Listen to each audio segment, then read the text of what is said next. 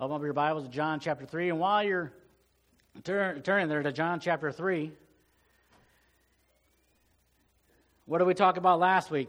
Last week we talked about the way that you worship is how much you value your relationship with Him.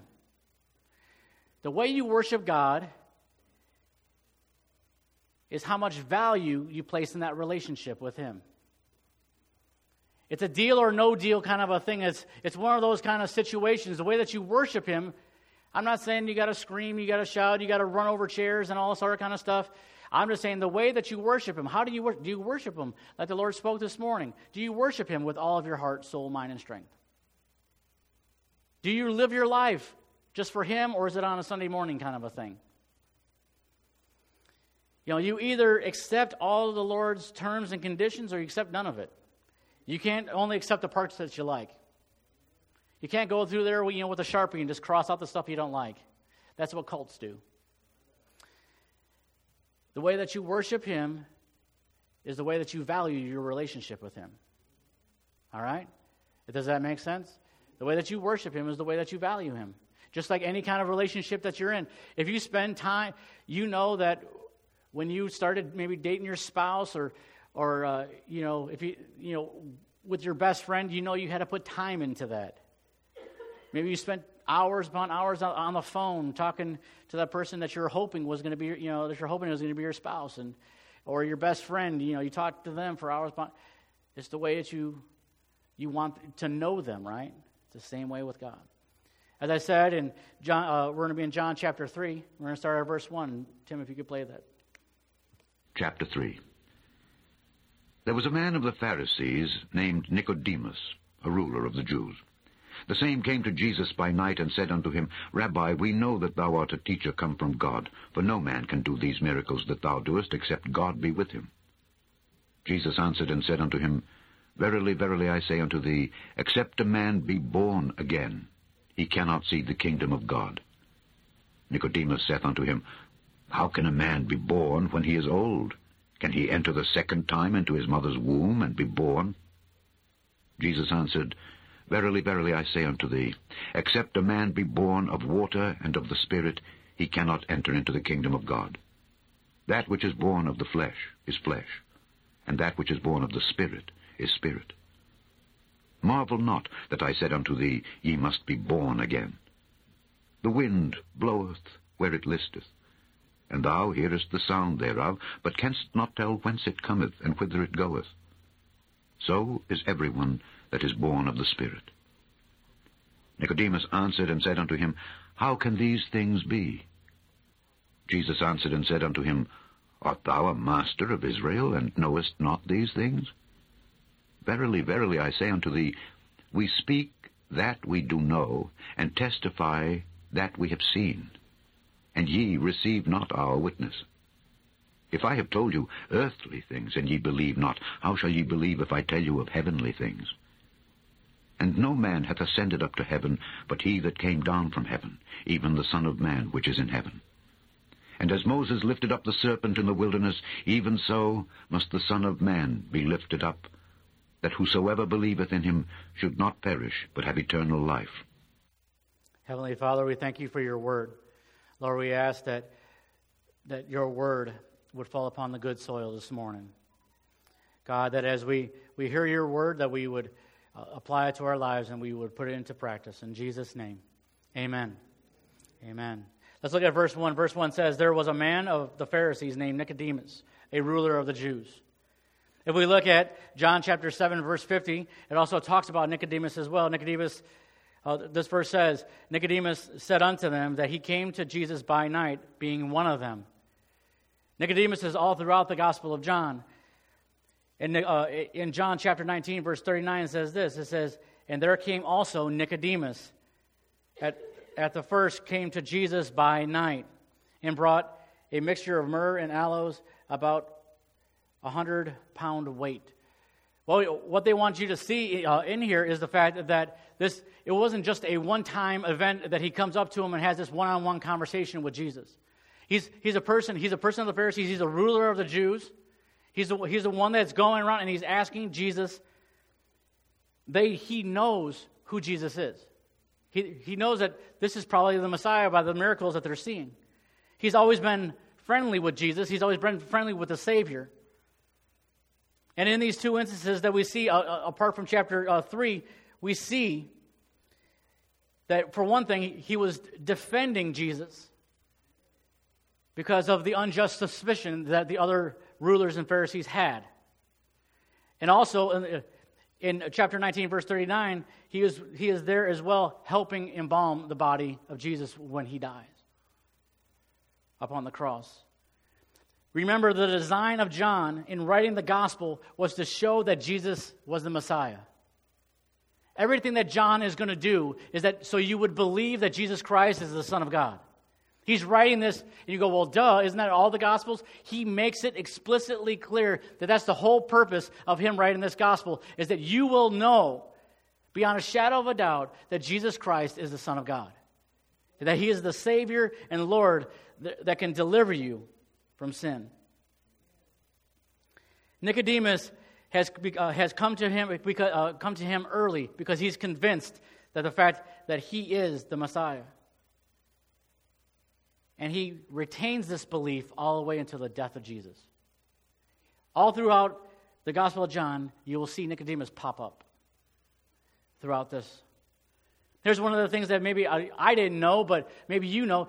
Nicodemus was reputed as being so rich that he could support all the inhabitants of Jerusalem for about 10 years. That he was so rich that he could actually support all the people in Jerusalem for about 10 years. That's how much money he had. I just want to let you know that when they say this, that there was also probably a little exaggeration when they were talking about this. But he was a rich man. He was a very rich man. So for people that say, well, rich people can't come to know Jesus, that's a lie, because Nicodemus is a very, very rich man.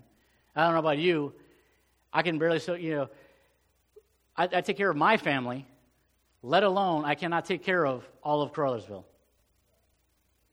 I can't do it. Can you?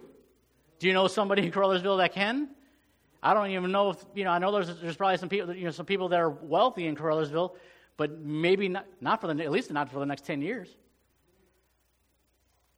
Verse 2 says, the same came to Jesus by night and said unto him, Rabbi, we know that you are a teacher from God, for no man can do these miracles that you do except God be with him.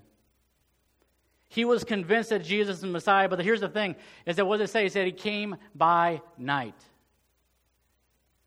He wants a private time with him. Maybe it's the fact that he wanted to talk to him one-on-one. He didn't want the crowds around. That could be a possibility of the reason why he meets with them by night. It also could be a possibility that he's afraid that if the other Pharisees see him with him, that they'll try and kill him or persecute him or something else. And so he wants to be able to ask him these questions without maybe that possibility. But the thing is that Albert Barnes said it this way. It says, it was not usual for a man of rank, power, and riches to come to inquire of Jesus in this manner. It would have been most favorable of an opportunity for such men of this nature, a personal religion, when they are alone. Some people you will talk to, you will meet, and it's better for you to talk to them one-on-one than it is for them to get them in church. Some people will never come to the church doors. Maybe they had a long time ago, and they were turned off to it. You may be the only one that could talk to them one-on-one about Jesus. And that door may open. That's one of the reasons why we always need to be ready to give an answer for the reason why we believe. Because you don't know when that phone call is going to come. They may call you up 2 o'clock in the morning while you're sleeping and say, you know what, I just don't understand this whole, why do you love Jesus? Are you going to begin to tell them about Jesus, or are you going to say, you know what, call me in the morning? Some may say, I'll call you in the morning, but the thing is, you may miss your opportunity to share Christ with them because the Spirit is working on them now. Because you got to think of on the other side of it, and depending on the person you're talking to, because sometimes people just want to call people just because. But the Spirit may be working upon them at that moment. And if you say, I'll call you back in the morning, they may say, you know what, never mind, it doesn't matter.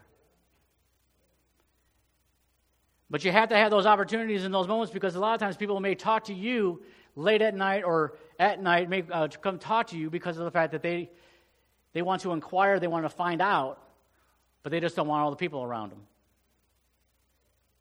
Not saying that every single time that a person is going to come to know Christ is going to be one-on-one, but make sure that you have that spiritual antenna up to realize that God may be working on somebody when they call you up late at night, or they may meet you at Walmart, and it may take you a little bit longer to get your groceries.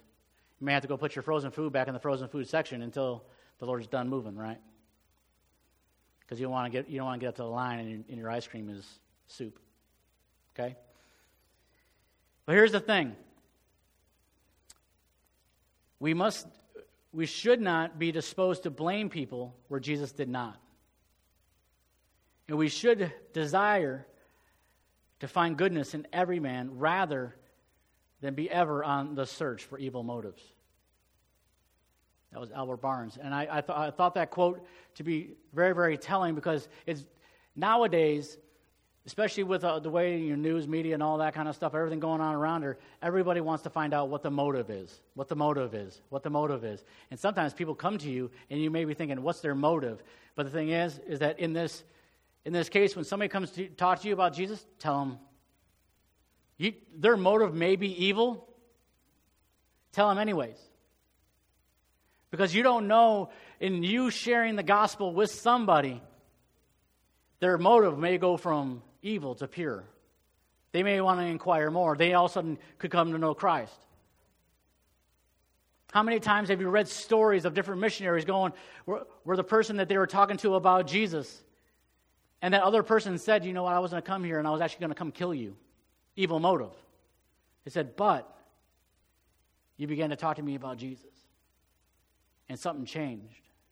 God can change every situation in a moment. I want you also to realize that in this same verse, what does it say? It says, Rabbi, we know that you are a teacher from God. He's the middleman. Nicodemus is the middleman. He says, we know that you're a teacher from God. He says, we know it. He's the middleman. Other ones want to know as well, but I would just say that they're chicken.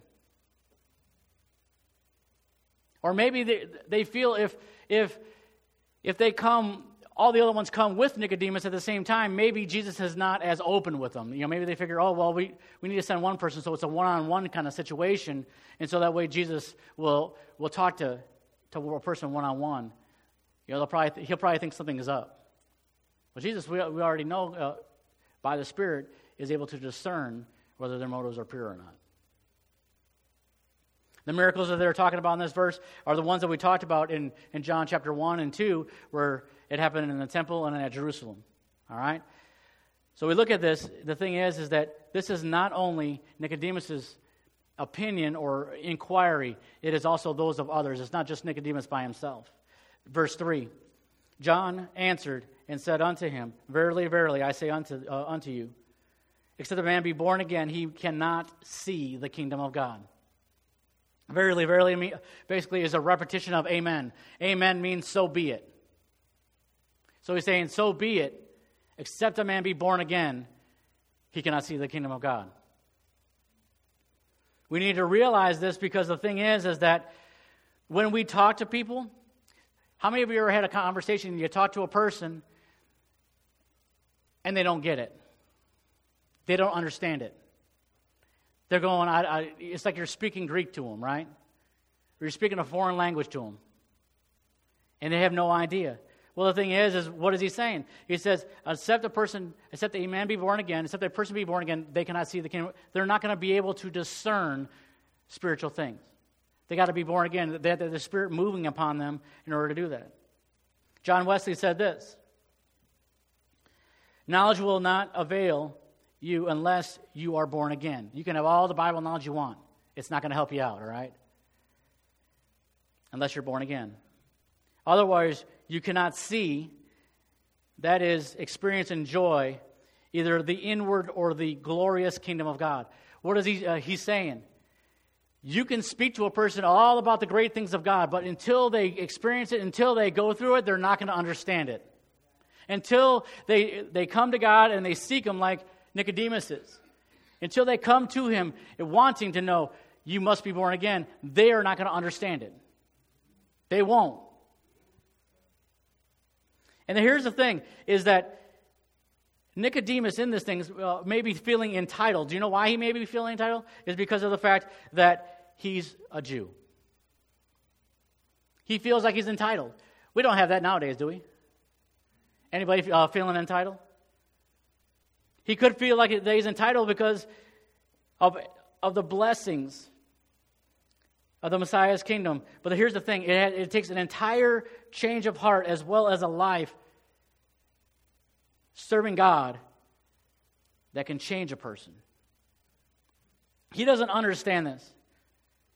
But to be born again is a completely different experience than a person that just knows about Jesus. It's a completely different experience. James chapter 1 verse 17 says this, every good and perfect gift is from above. Born again is from above and comes down from the Father of lights, with whom is no variable, neither shadow of turning. We know that when we come into the light, there is no shadow, right? There's no darkness. Here's the thing.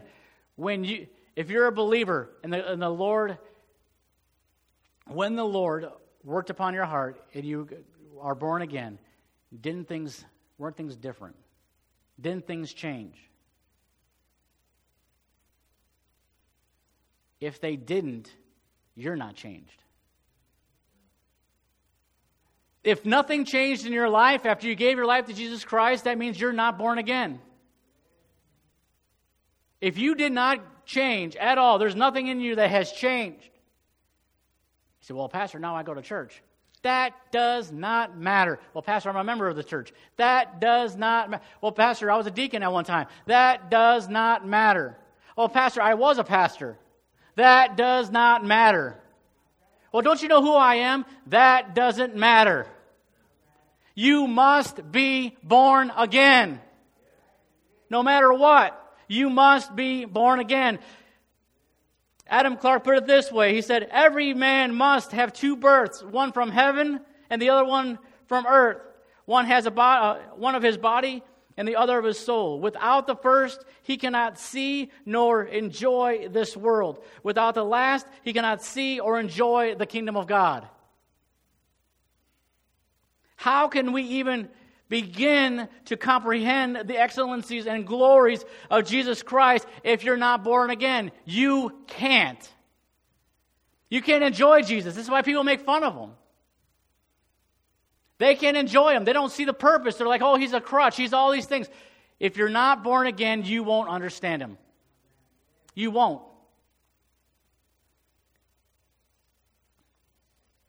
The new birth, being born again, being born from above, the new birth, which is here spoken, is not only what is termed justification or a pardon, but also sanctification or holiness. Sin must be pardoned.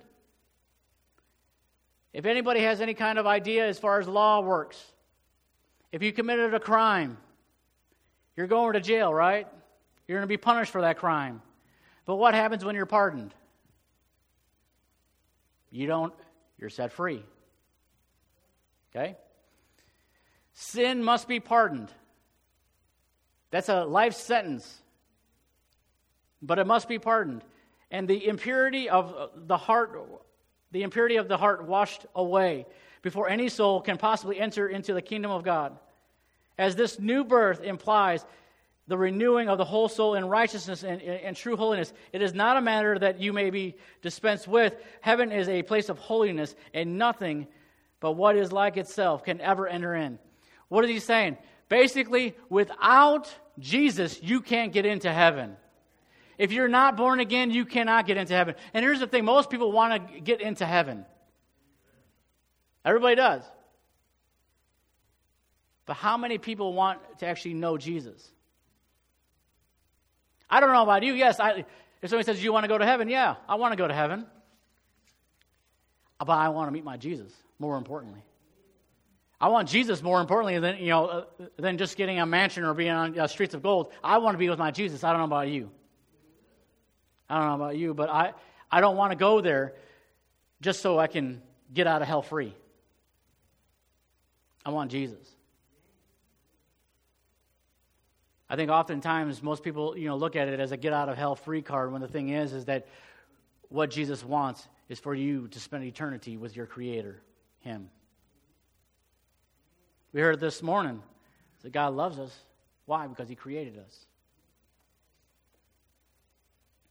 Verses 4 through 6. Nicodemus said unto him, How can a man be born when he is old? Can he enter the second time into his mother's womb and be born? Jesus answered, Verily, verily, I say unto you, except that a person be born of water and of the Spirit, he cannot enter into the kingdom of God.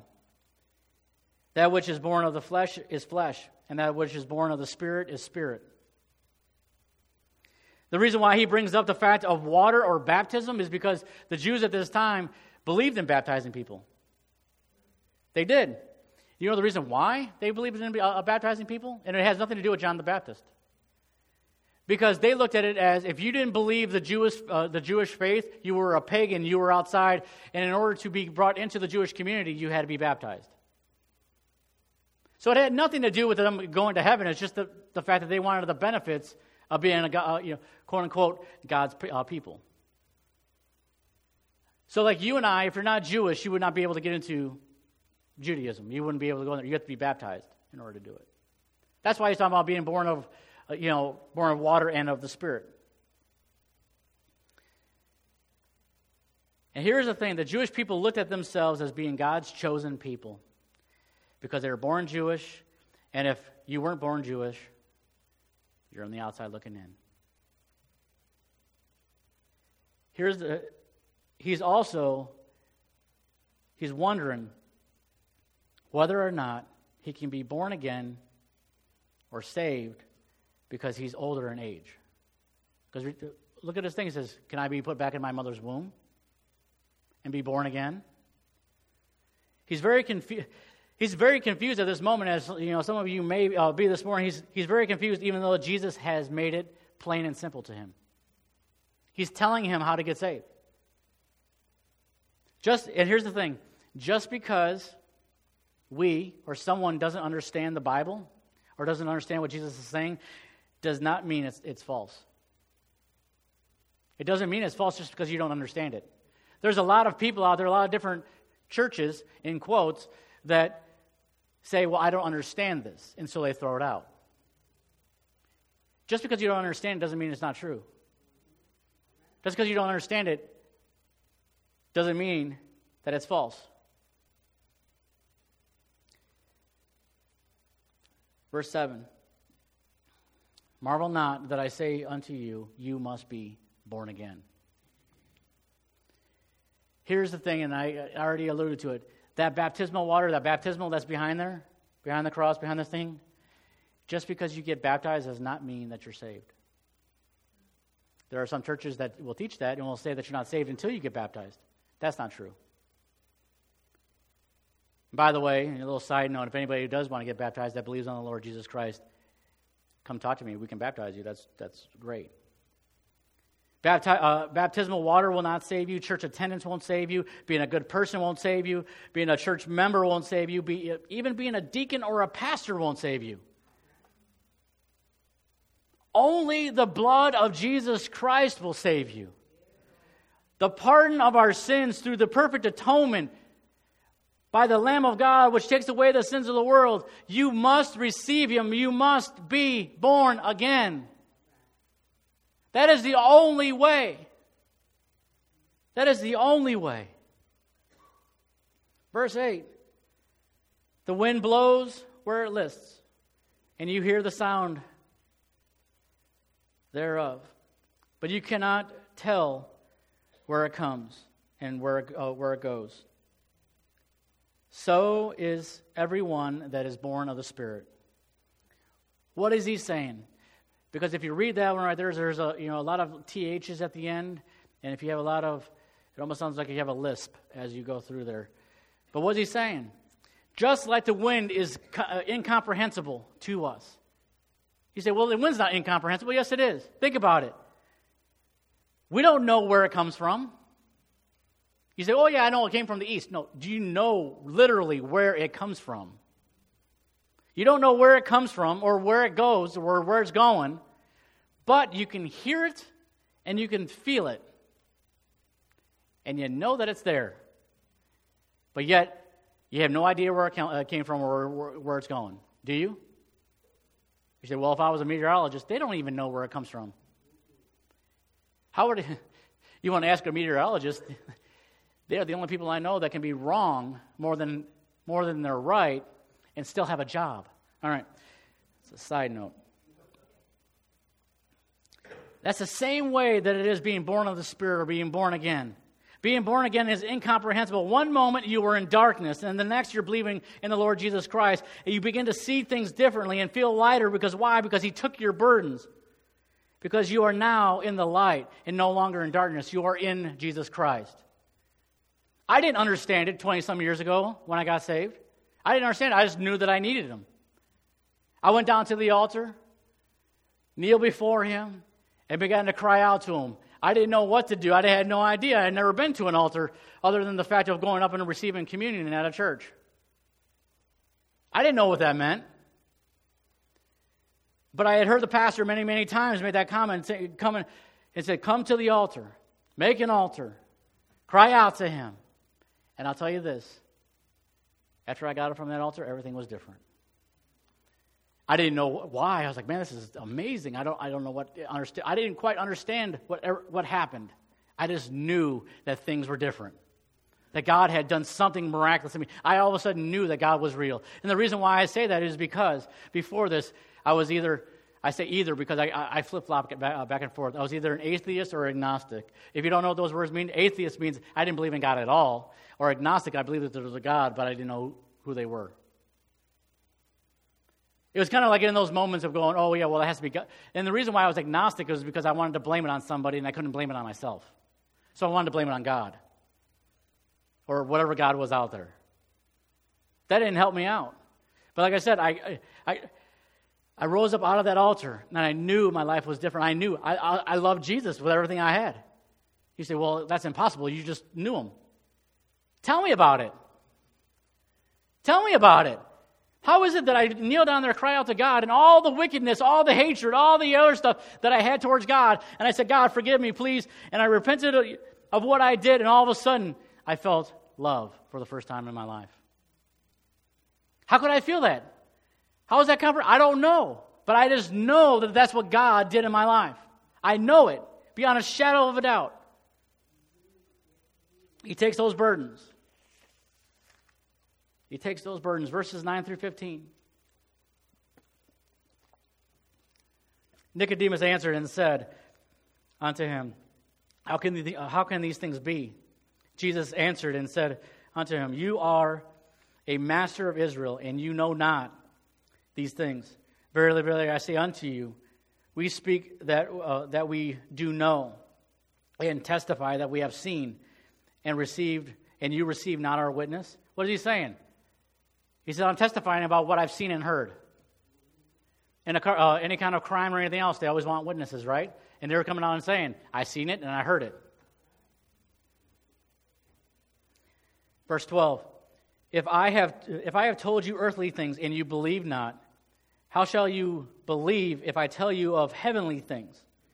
And no man hath ascended up into heaven, but he that came down from heaven. Who's he speaking of? Himself. He's the one who came down from heaven in the form of a baby. And is getting ready, is coming to deliver us from sin. Even the Son of Man, which is in heaven. Verse 14. And as Moses lifted up the serpent in the wilderness, even so must the Son of Man be lifted up. What is he talking about? He's talking about how he's going to die upon that cross. Verse 15. That whosoever believes in him shall not perish or should not perish, but have everlasting life. Does that not make anybody else more excited that says whosoever? Are you a whosoever? Do you know what a whosoever is? Anybody in this room, that's a whosoever. So anybody in this room that believes on the Lord Jesus Christ for salvation can and will be saved and will not perish. Perish means that you would have went to hell, but you're not going to now. All right? Let's look at this. Huh? It is good news. And here's the thing. Nicodemus still at this point is still not quite understanding all this. He's still not understanding because this is a mind-blowing concept for him. He's always been taught that if you're born Jewish, then you go to heaven. Some people in this room, in this place, say, well, I'm a good person, so I'm going to go to heaven. Or you know what? I'm American, so I go to heaven. Or just because I haven't killed anybody, I'm going to heaven.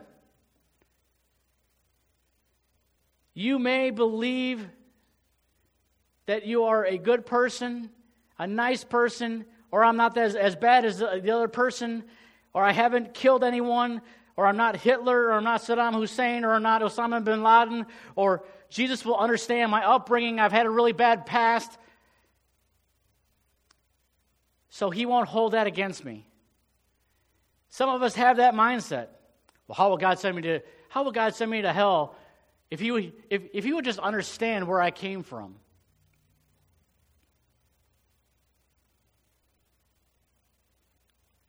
And here's the thing: is because we come up with excuse after excuse after excuse after excuse of why we shouldn't accept Jesus Christ,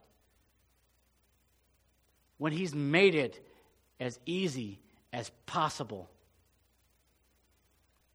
You say, well, Pastor, I grew up in this church. I'm a member. I attend most Sundays when I can. I'm a deacon. I'm a pastor. Stop making or trying to make yourself feel better about yourself. He doesn't want to hear your excuses. He doesn't want to hear about your titles. He doesn't care who you think that you are. He wants you, not your excuses. He wants you. Why? Why does He want you? He created you. He loves you. He designed you. He wants to have a relationship with you. Do you understand that? That the God of all of creation loves you, created you, and not only that, He wants to have a relationship with you. Tell me of another false religion or another religion out there that even wants that. They don't. All the heads of those things. Okay, you look at Islam. Allah doesn't want a relationship with you. He doesn't. What does He want? What does He want you? Well, if you do so many good things, which this is the turn on to it. And I'll get to the part where the men like the other part in Islam. The part is that if you do so many good things, hopefully as you die and you're dropping towards hell, hopefully all the good stuff that you did outweighs the bad stuff. And at the last minute, right before you hit hellfire, God will just pick you up and just bring you up into heaven. So you get a little terrified as you go down. You have no idea. Muslims can't even say that they're assured of heaven because they don't know if their good stuff has outweighed their bad stuff. And here's the part that men like, I get my bevy of 70 spotless virgins. I don't know what in Islam makes it appealing for women. I have no idea because women get the raw deal in the entire religion. I'll just tell you that right now. They do. Or you have the Hindus that basically just believe that you just come back as something else. I don't know about you, but I know, for one thing, I know. But if you want to come back as a gnat, if you come back as a mosquito, I'm swatting you this summer. I'm telling you right now. And then they worship like cows and whatever, and you can't even get a cheeseburger because you might be eating a god or something. I don't know. All of these other false religions, it's all about the fact that you have to do so much good in order to get there. Jesus Christ says that whoever believes upon Him should not perish but have everlasting life. And we have the hardest time with it. We'd rather do all these other false religions. We'd rather go meditate and do yoga and do all these other weird things out there. We'd rather, sit there with our legs crossed and doing all these weird whatever, but we don't want to believe upon the Lord Jesus Christ. I don't understand it. When He says, when you do that, all things become new.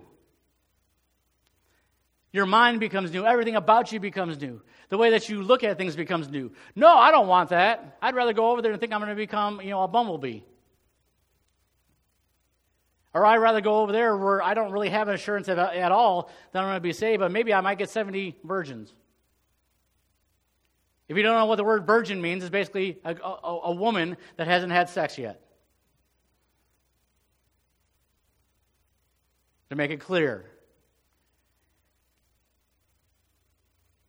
And I'm telling you, every single religion apart from Christianity, every single one of its founders is burning right now in hellfire and brimstone. Because there are all these other false religions. How do you know? I do know. For one thing, if you want to look at my life and my testimony, I'm not the same person that I once was. We said that was religion. No, it wasn't. It was a God who said, I want to change you and make you brand new, and I want you to do things. You wouldn't want, I can guarantee most of you wouldn't want to have known me before I was saved.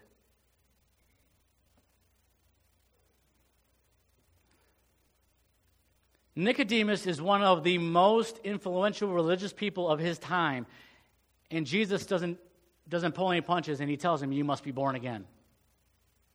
He doesn't pull any punches. He just says, you must be born again. He doesn't care about money, finances, or anything. He says, you must be born again. Because to him, your soul is more important than all this stuff that we think that is worth something. Your life is more important to him than your job, than anything else that you have. Boyfriend, girlfriend, whatever. He cares more about that. So what does being born again or a new birth look like? It is death to sin. It is death to the things that God says no to. And the reason why they're bad, because some people say, well, no, they feel so good, is because it destroys. Sin always destroys. Always. It is death to sin and the new birth unto righteousness, or being right before God. That through the Holy Spirit or the agency of the Holy Spirit or through the Holy Spirit speaking to you, sin is destroyed, and then now all of a sudden our soul is filled with holiness. That now we are actually back to where we're supposed to be with God, that God brings us back into a relationship with Him. Look at verse 14. What does it say? It says in verse 14, and as Moses lifted up the serpent in the wilderness, even so must the Son of Man, which he's speaking of himself, be lifted up. This is how we are pardoned and set free from sin. If we would believe, trust, and put our faith in the Lord Jesus Christ, by Him being lifted up upon that cross, by this, He provided the only way for reconciliation and forgiveness to take place upon the cross. That we are made right in God. That if we actually believed on the Lord Jesus Christ, we would be what? Saved. We would be saved. Verse 15. I'm going to read this again.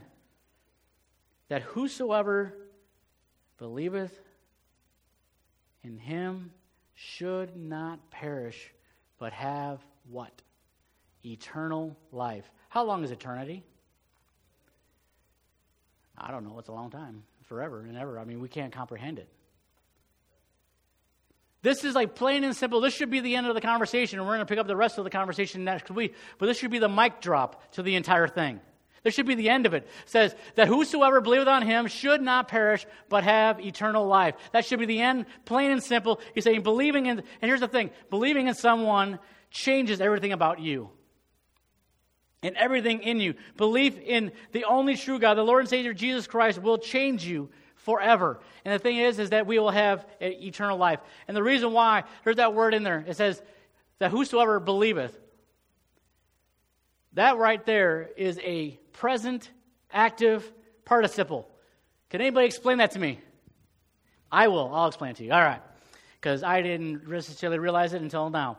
It is an action that is currently taking place or which takes place repeatedly. What does that mean? You are constantly believing upon the Lord Jesus Christ. It doesn't matter whether or not that you've given your life to Jesus Christ when you're a child, or you're baptized in water, or anything else, or even if you a couple of months ago gave your life. It is a continual belief in Jesus Christ that I will not perish because I have Jesus Christ. That I'll have eternal life because of Jesus Christ. That I'm continually trusting and believing and following and turning away from the sin that is presented to me every single day and saying, I'm trusting in Him.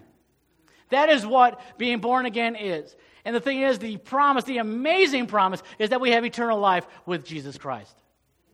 It's plain and simple that whosoever, who is the whosoever? You.